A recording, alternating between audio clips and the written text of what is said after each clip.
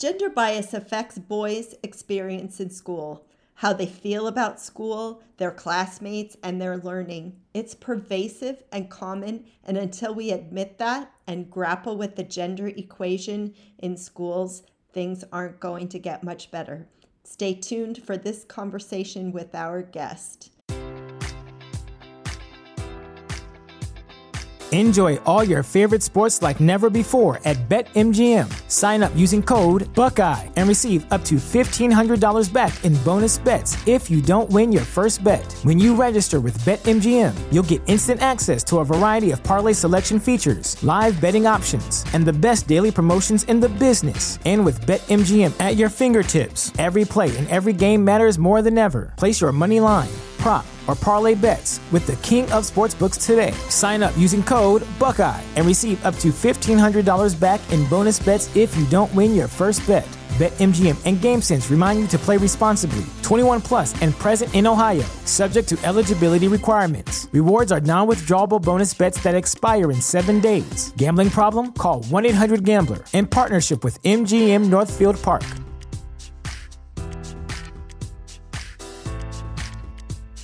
This is the On Boys Parenting Podcast. I'm your co-host, Janet Allison of boysalive.com with Jennifer L.W. Fink of buildingboys.net. Stay tuned after these messages. Does your little one refuse to wear socks? Some kids are super sensitive to that seam that goes across the toe, or maybe they have skin sensitivities like eczema that makes wearing socks super uncomfortable. So imagine socks without the seam and socks and PJs and boxer briefs that are made of the softest cotton and merino wool. Q for Quinn has your back. This mama started her company because her child had eczema and other skin sensitivities. Q4Quinn.com has cute socks. They have boxer briefs. They have PJs, all ethically sourced, not only for your kids, but for you as well. Check them out. We are proud to feature a company that uses responsibly sourced wool and cotton without all the harmful chemicals and toxins, so you can have clothes gentle to your skin and gentle to the planet. Q4Quinn.com. Use the On Boys coupon code for 10% off your order. That is the letter Q, FORQUINN.com. Use the On Boys coupon code for 10% off, and you'll be rocking those socks before you know it.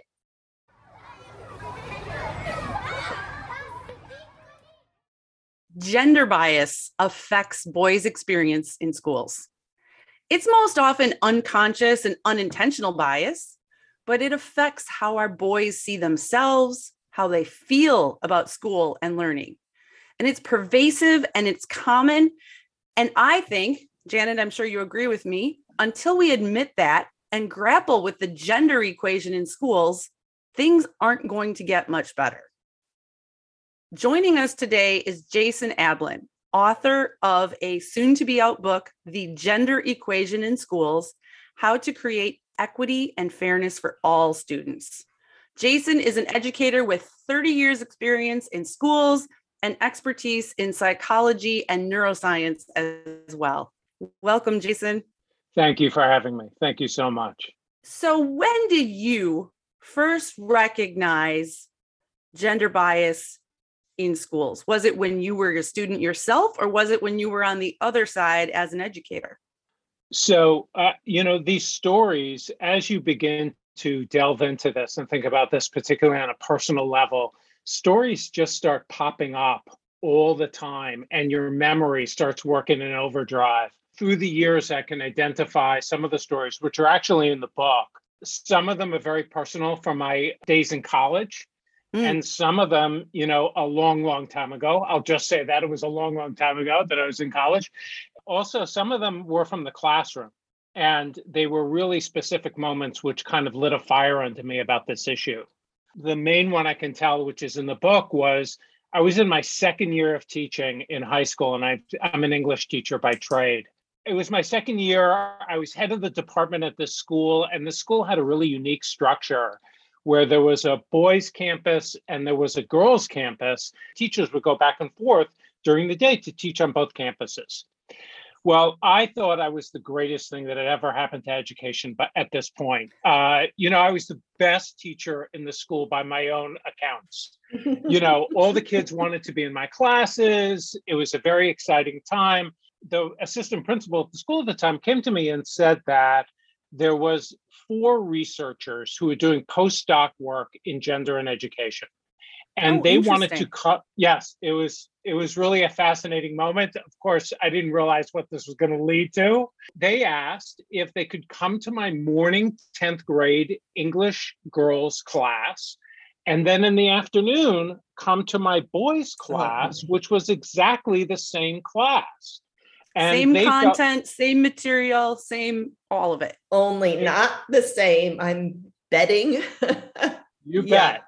You bet. I mean, and they came like 20 times to these classes. This was not a small moment snapshot of what was going on. They really did a deep dive into this. At the end of it, of course, I said, this is going to be great because they're going to learn so much from me about how to deal with gender in the classroom. I mean, I'm so wonderful that clearly I've figured this all out at the old age of 28, sitting in this classroom, right? I love the enthusiasm of youth and how we are so convinced we have it figured out. And it's so true for all of us. And humility does come with age, does it not? It does. And also great trepidation as I walk into classrooms these days, walking a little bit on eggshells, wondering what I'm doing on this issue in particular. And, they said, Jason, these were hard academics. And they said, Jason, we'd love to share the results with you if you want to hear. And I said, of course I want to hear all the wonderful things I'm doing. So it was about 3 hours of the most excruciating professional evaluation I had ever gotten. And they said, you're so enthusiastic with your students. You're so engaged. You obviously know your material really well. They said, but there are things going on in here. Yeah, there's the but. There's the but. Right? But. And the next, of course, 2.5 hours was the but. Right. And I came out of it feeling both, kind of on one level, kind of horrified, on another level, totally energized. Completely energized by what they told me, because I felt they were giving me tons of information, real information and concrete things that were going to make me a much better teacher. Jason, so what kinds of things did they see and did they share with you? Janet, I know that your experience in the classroom was you noticed differences between how the boys related to you and the girls. And Jason, it sounds like you were aware of gender and that there were differences. And yet I'm getting the impression that this evaluation wasn't, you are the most gender aware teacher we've ever met. That's right.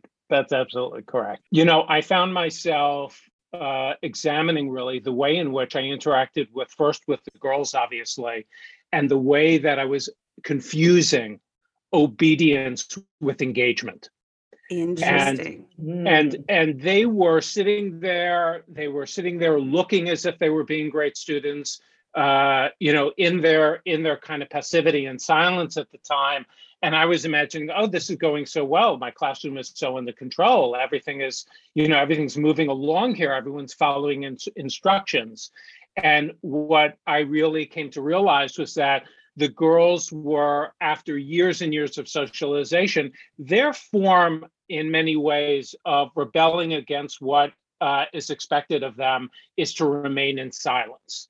They're not necessarily trained to speak up and to act out necessarily. So when I started calling on them and not waiting for them to be called on, I really started to mourn the fact that I had spent, all this time with girls in classrooms, and they really, really weren't engaged in what was going on in the classroom. And I was the perpetrator of that. I was allowing that to take place as the adult and also as the instructional leader in the classroom.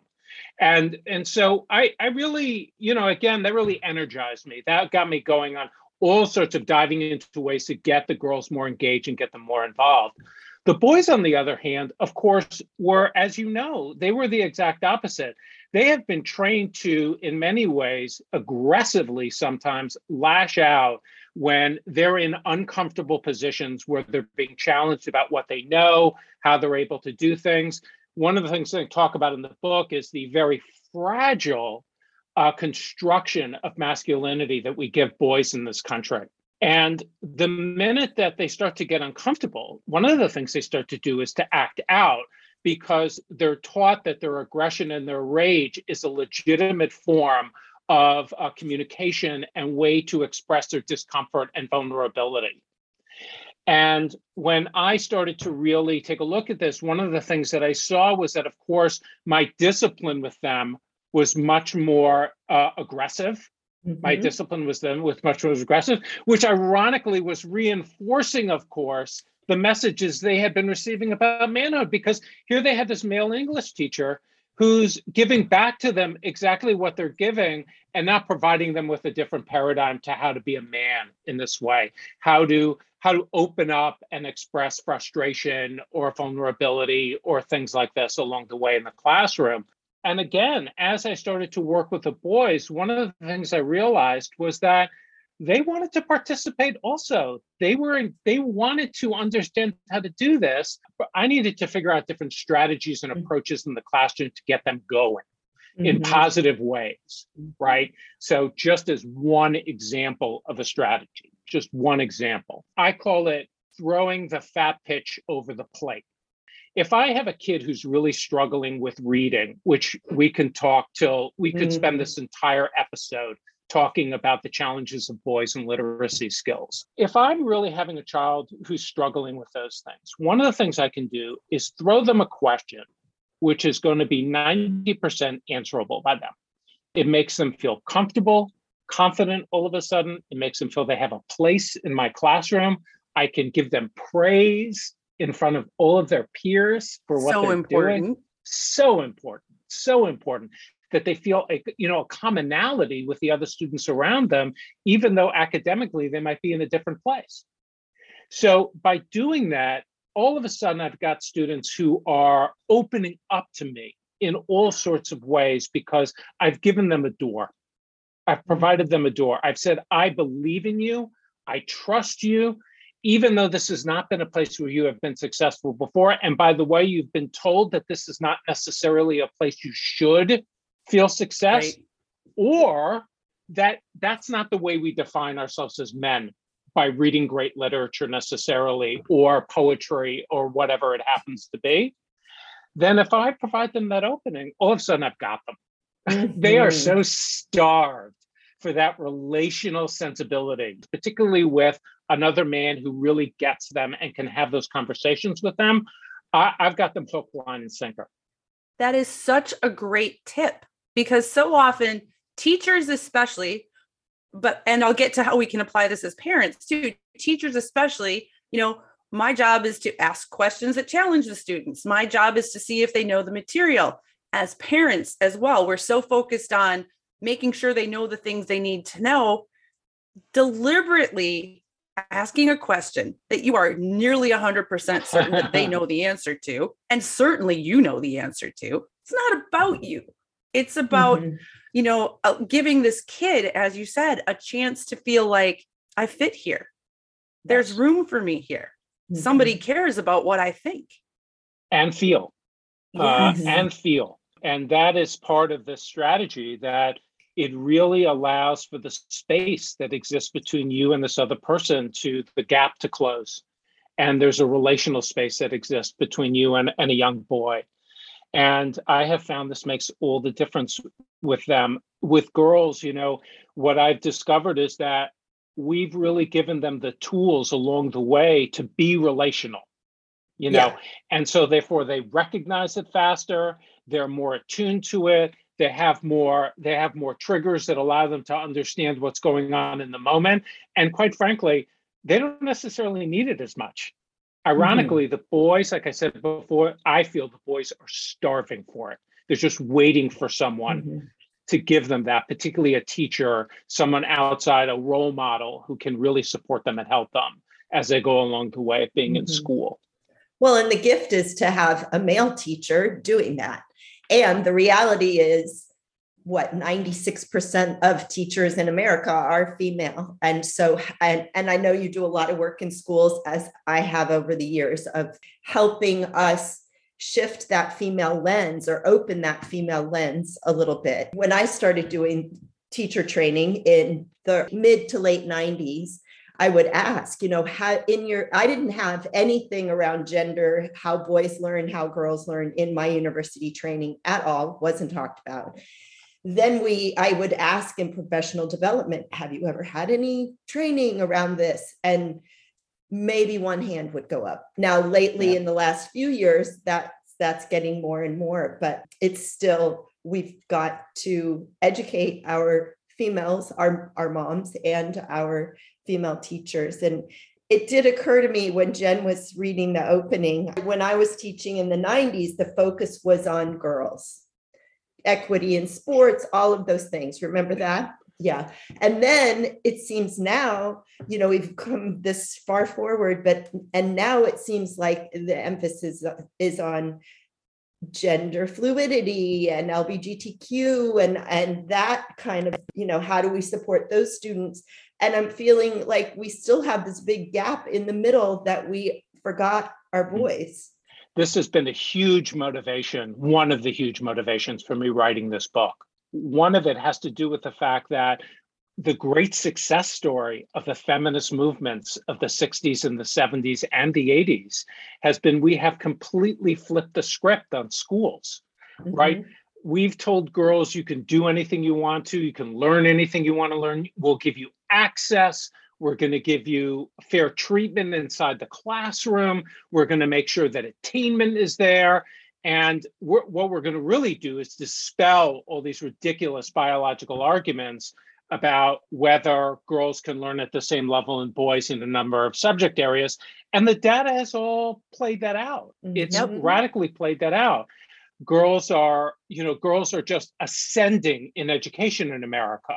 They're graduating at higher rates. They're graduating from master's programs at higher rates. They're graduating from medical school. I think 2 years ago, medical school enrollment for women was all of a sudden, for the first time, higher than for men. Yeah, I don't have the numbers, but I know that it has shifted it completely. Major sea change, in a very short period of time. It's been a great success story. To make the counter argument, I think, like you are, it's that we've seen the exactly opposite results happening with boys. They're dropping out of school at record rates. They're not finishing programs. They are, diving off the shelf. They're starting master's programs and not finishing them. They're starting AP programs and not finishing them. All across the line, the data is showing that boys are suffering inside of the current paradigm. And one of the things you mentioned, when I go into school and I'm working with a group of faculty members, both for women and men, when I mention the word gender, there are two assumptions that are made immediately. One, we're talking about girls and we're talking about feminism. The second is that we're talking about LGBTQ kids. Exactly. Or teachers, for that matter. And that's totally acceptable and legitimate and extremely important, but that's not what gender means. That's not what it means. And it really limits our ability to address the concerns of teachers in classrooms who are struggling with this issue. I'm gonna correct your facts a little bit. 77% of American teachers are women. Over 90% in elementary school are women. And this is an important distinction because when I talk to elementary school women teachers, one of the things they tell me often is that they really struggle with trying to figure out boys in their classrooms.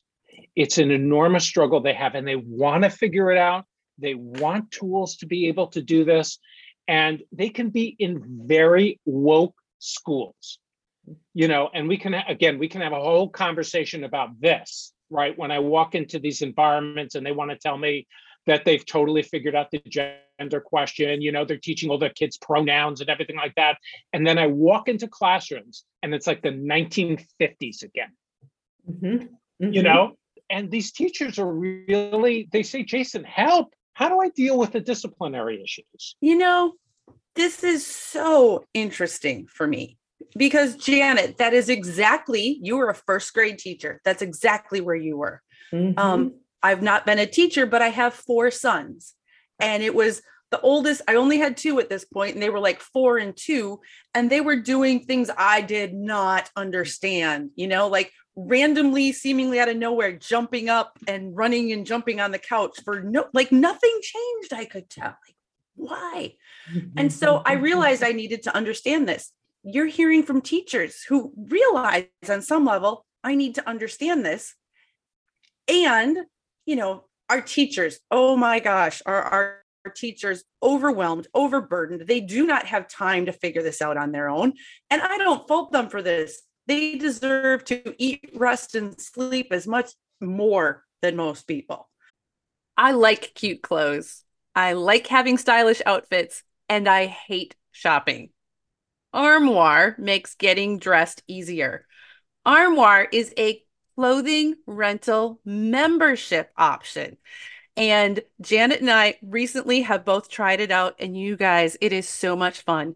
You go to their website, you get to take a little quick style quiz, takes 5 minutes, and then you get presented a list of beautiful clothing, pictures, wonderful clothes that you can pick out and get delivered to your house for you to try and wear in the comfort of your own home without going out, and determine what looks cute, put together outfits without investing a ton of money.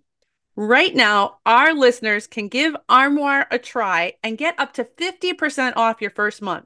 That is up to $125 off.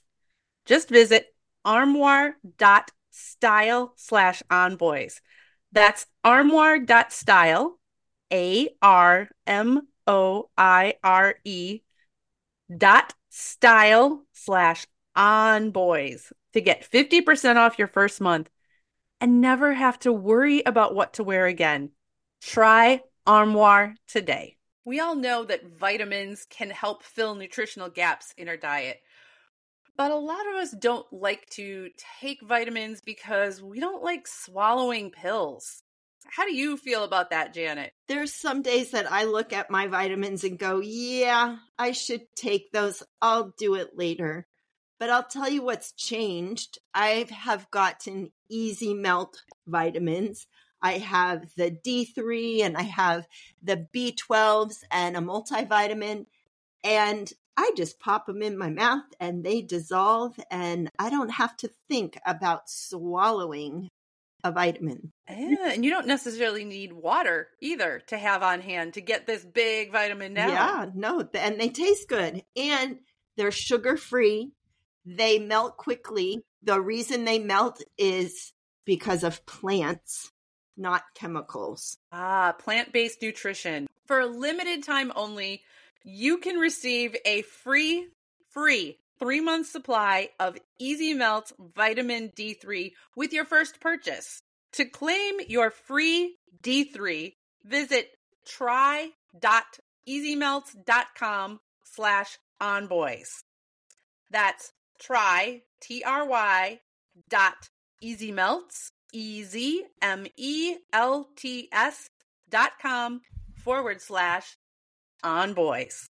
And yet in our society, we don't yet acknowledge that gender influences the male experience in the world or in education. And that's a very weird thing for me. Like, we almost just need to start with drawing attention and saying gender affects boys and men too. 100%. And one of the things that I talk about in the book is this idea of the kept prince, and it's a paradigm I use particularly for schools because it seems to speak to teachers' experiences in particular, where one of the facts which I discuss, and I did my own kind of small study on this with ECE teachers, early childhood teachers. And, there your numbers are absolutely correct. 98% of them are women. Right. So that's one of the reasons I was looking into these environments more. But several studies have reinforced, when a girl is in an ECE classroom, she is twice as likely to be interrupted when she's speaking by a teacher than a boy is. And on the other hand, boys are twice as likely to interrupt their teachers than girls are when they're speaking. There is this sense of, and I don't like using the word entitlement. It's not exactly what boys are doing when they're doing this. Boys are taught a certain kind of assertiveness and a certain kind of, they make demands on the world. And they're taught to make demands on the world. And that's how they are shaped in a gender environment.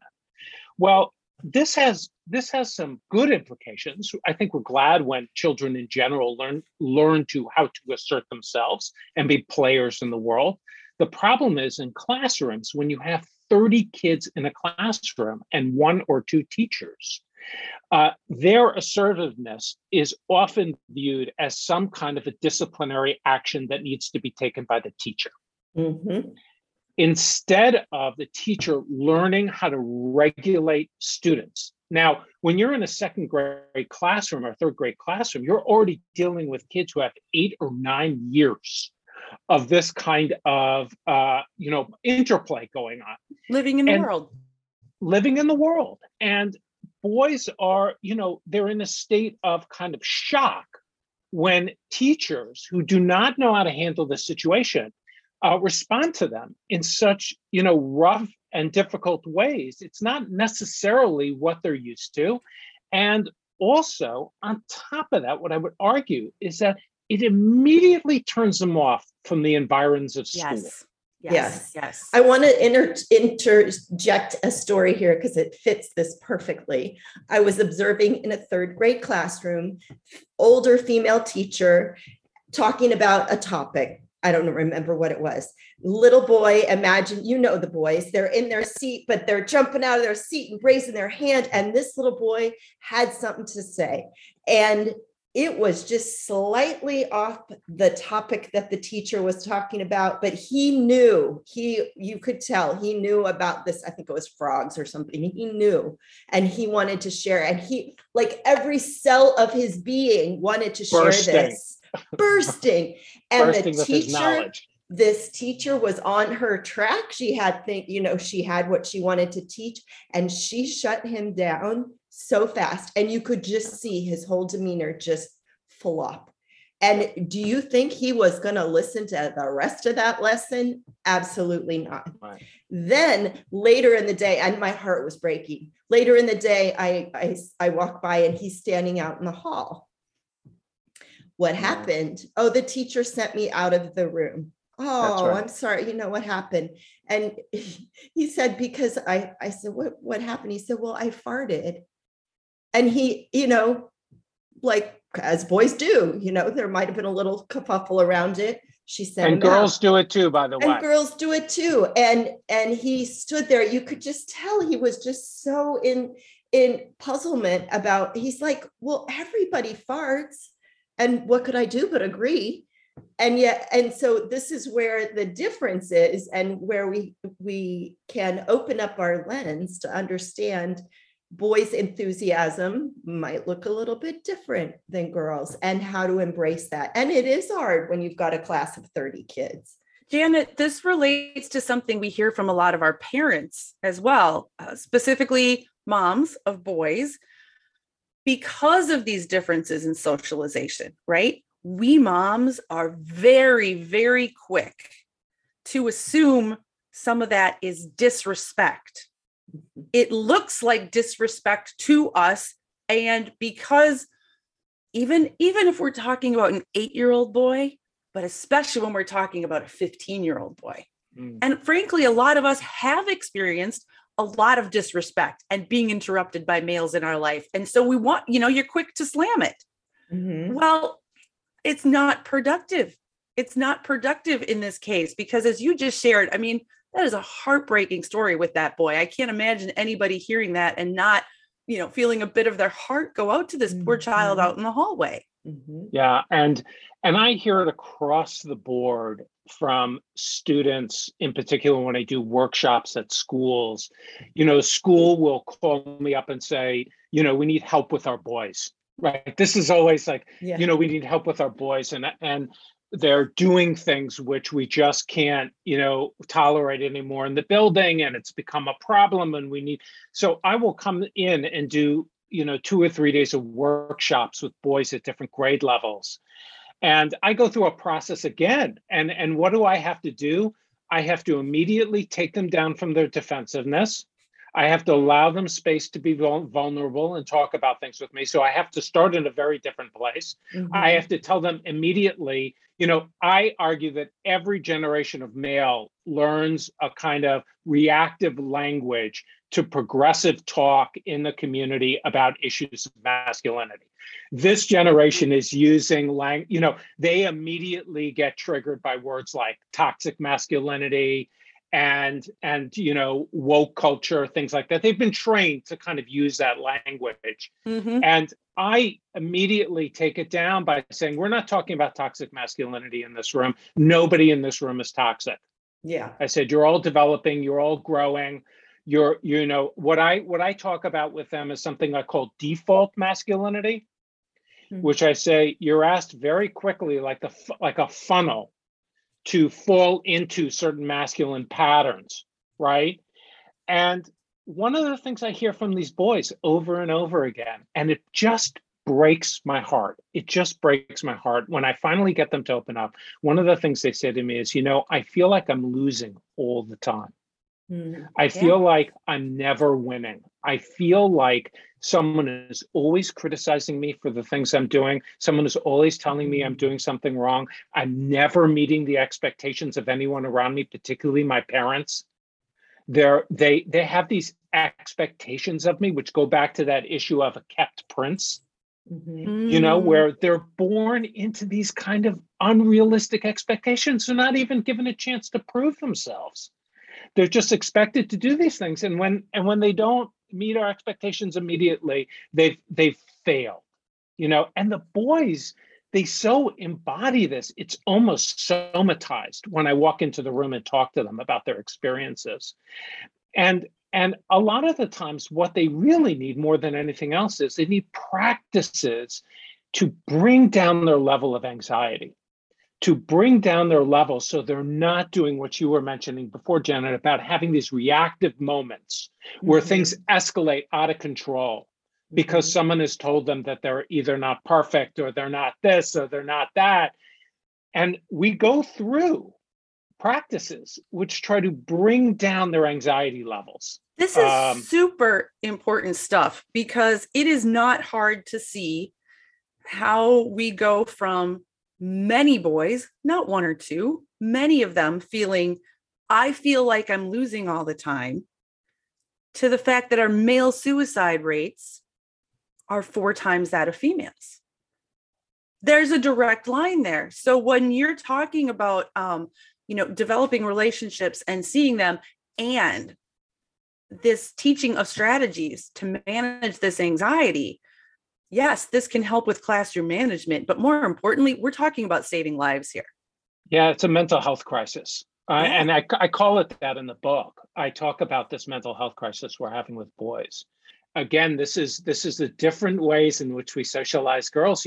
We socialize girls in this relational way, in the manner, and ultimately, it's not that they don't have suicidal ideation and they don't struggle with these issues as well, but ultimately, we have strategies by which that they learn how to communicate and create circles of support around themselves with people around them, other adults, people in their family, friends, and they're able to create this circle. With boys, we do the exact opposite.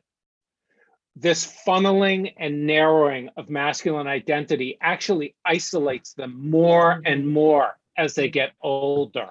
And therefore, they have only one recourse. They only have one way of trying to solve this problem often, which is to see, well, I don't belong here at all. And I'm going to take a route which is going to alleviate my pain. It's going to alleviate this enormous anxiety. And of course, many of them don't understand the ramifications of what that means at the age of 13 and 14 to commit suicide. But that's the tragedy of this. So your book includes a chapter about gender-informed responses to trauma and to mental health issues. This is the first time that I have heard somebody use the term gender-informed, which struck me as, yes, of course, but I had not heard it before, and I do this work. So explain what you mean by that and how a gender-informed approach what does that look like? And how does that help our boys? What skills do we need to develop also? Okay, thank you. I mean, that's such a great question. One of the issues that we really need to look at, and particularly with young Black males in our culture, this is even hyper extended. Okay, I'm just gonna say this is, but school feels for many boys like a carceral experience. Like, and by that we mean jail. If you don't, we mean jail. We mean jail. We mean prison. Yeah. We mean prison, and it feels like a prison experience. And what happens is that boys start to construct within schools very, very unhealthy and trauma-provoking structures that are responses and natural responses to the ways we're asking them to be males. So in other words, particularly by middle school, where it's very, very intense, but even by high school, we have what are called the alpha, the betas, and the gammas inside of school environments. And alphas are often the kids they can be succeeding academically, they're sports stars, they're seen as the up and comers in their school. But they've created a social hierarchy in the school where they are literally trying to control the social environment of schools. The betas, the larger group inside the school, the largest group, they're alpha wannabes. They dress like alphas, they look like alphas, they align themselves like alphas. And one of the things they're trying to do is to protect themselves by aligning themselves with the alphas, right? So that they don't become the victims of alphas, right? Yes. But often, in many ways, this is a very vulnerable group, these betas, because they are constructing, in many ways, the most negative and reactionary forms of masculinity in schools. And they're often doing it at the behest of alphas. We're talking about psychological and physical violence that goes on in schools. We're talking about sexual violence that goes on in schools. That's what I was thinking of. We had Emma Brown on a few years ago when her book came out, and she shares graphic and horrifying descriptions of sexual violence in schools, in locker rooms. And I'm not condoning this behavior at all. And I think it is important. What you're pointing out here, Jason, is that many of these boys who are inflicting and going along with it, as you shared, they are desperately trying to avoid being victims. And in the process, they victimize others. And that is all kinds of messed up. We as adults can sit here and say that's all kinds of messed up. For these boys, it's survival. This is all they know to do. And yeah, I mean, and of course, the ultimate victims of this can often be the gammas, right? Who are this third group, who are the target of alphas, who use their power to maintain a kind of social order inside of school environments. And they're often targeting gammas. They're igniting betas to do the work against gammas. And these are often kids who identify as LGBTQ. They're kids who do not meet our very narrow and unhealthy understanding of gender normativity, right? They're kids who, when they get on into the recess yard, they want to sit and have conversations with their friends. They're not bouncing off the walls. They're the ones who like to play games, and they're game players and things like this, and all sorts of different kinds of characters who represent a kind of beautiful pastiche of what the possibilities are for masculinity. And I'll use W.R. Connell's language of, a multitude of masculinities. That's what we should be thinking of. We should be thinking of a multiculturalism of masculinity that we can identify. And all of them are legitimate and all of them are healthy. This structure, when you think about it, sounds like something that would go on in a prison. Absolutely. That's one of the reasons I raise this point. And so schools are responsible for the policies in which they have and the practices that are going on in the school, and also the knowledge base which faculties have about really addressing these issues. So these social constructs are not only not tolerable, but they're just not the culture of the school. They're not what you breathe in the air when you come into a school environment. And that is the responsibility of schools and administrators and leaders in these schools to really learn how to do that, and do it on a very effective level. So our kids can feel safe when they go to school. So realistically, Jason, because we know we're trying to change a, monolithic system here that's been going on forever. What does our listener do tomorrow? What does a parent do that's listening to this podcast going, oh my gosh, I know this is happening. I don't know how to affect it. Exactly, Jen. What do I do? Everyone should read my book. No, I'm just go. You're not kidding. That's a solution. Well, that'll solve things. Yeah, that'll solve everything. Your publicist is so happy, Jason. Yeah, I know. Baby. They're loving me right now. Right. Wait a second. I am seeing shades of 20-something Jason going, yeah, right, I got it all. Exactly. I can laugh about it now. That's the only difference. Right. It's I'm more self-aware about it. But I'm going to give you one example of something that can happen in schools, okay? And something I've spoken to about to administrative leaders, to principals, to heads of schools. When girls get into fights, physical fights in schools, all of a sudden we have 6 school psychologists, we have interventionists, we have we're all kind of weirded out by girls punching each other or hitting each other and getting into aggressive fights, right? We feel like it's a therapeutic moment, right? When something like that happens. When boys get into fights in schools, one of the things that I show administrators is that the language they use to describe what has happened in their reports and what's going to happen is that the boys are doing normal and acceptable forms of emotional expression. Dang. This is a normal and healthy way for boys to express each other by punching each other in the face. I grew up in a very rough neighborhood in New York City at the time. And I'll tell you something right now. There felt nothing normal or normative about getting into fights and getting punched in the face. It felt like something really horrible and terrible had just taken place as you watched these fights unfold in schoolyards.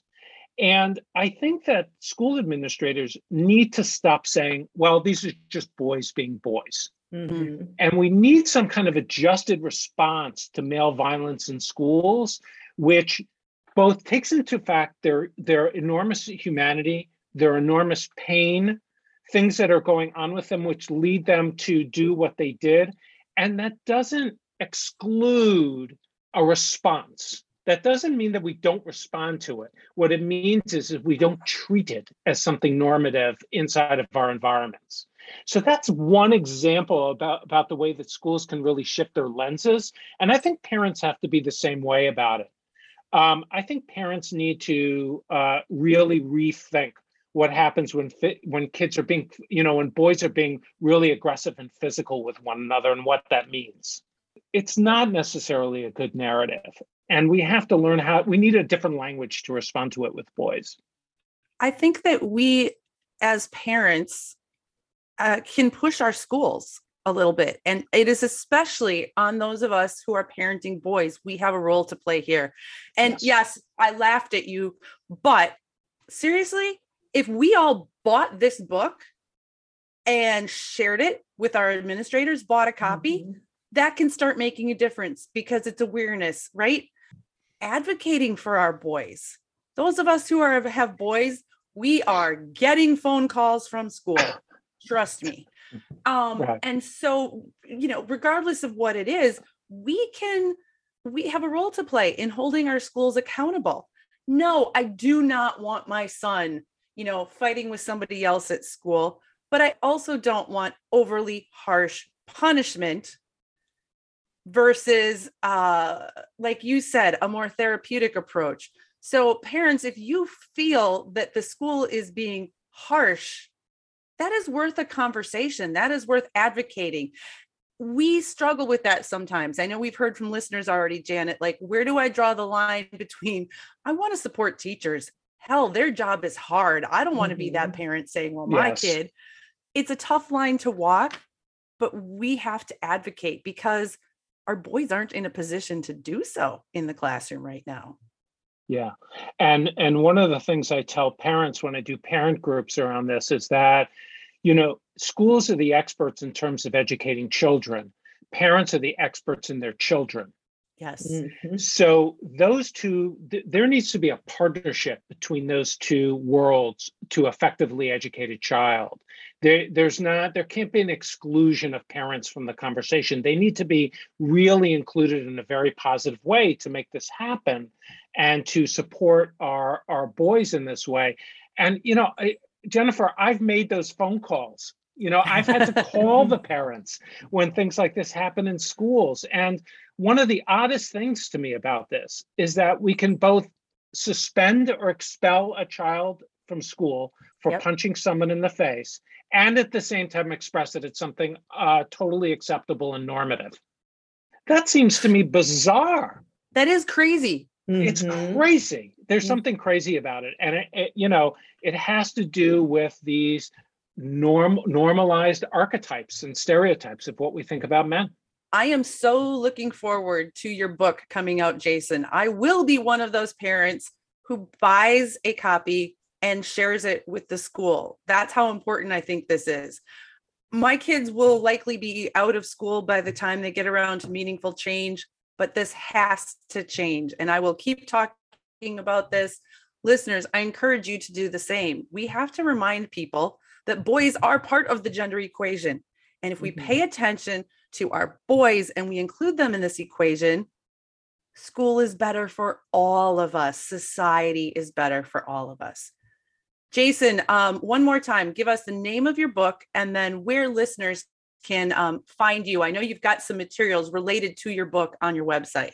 I do. The book's title is The Gender Equation in Schools: How to Create Equity and Fairness for All Students. And it can be found on the Routledge website and also at Amazon. It's now listed for pre-order on Amazon as well. Educators can get, if they're interested in buying copies for their entire faculties, we can work on obviously bulk discounts. Nice. My website is abloneducation.com. And that's also where I blog, where I have a number of blog posts on this subject matter. And my blog is called Educating Gender, if you search for it. Thank you so much for this enlightening conversation. Terrific. Thank you so much for having me. It's been great. This is great. Yeah. Thank you for joining us, Jason. This has been the On Boys Parenting Podcast. I challenge you, dear listener, to share this episode with your class teacher, with the school counselor, with a school administrator, to just get the conversation rolling, and then go and pre-order Jason's book. Let's get this conversation that supports our boys and our girls and all of our students in a less gender biased way. This is the On Boys Parenting Podcast. I am Janet Allison here with Jennifer L.W. Fink. And hey, don't forget, Q for Quinn.com, comfy socks for kids and adults, boxers, pajamas, all ethically sourced. Go to Q4Quinn.com. Use the On Boys discount code for 10% off at purchase. And once again, thank you for being our listeners. We appreciate you and look forward to hearing your thoughts about this topic of gender and education.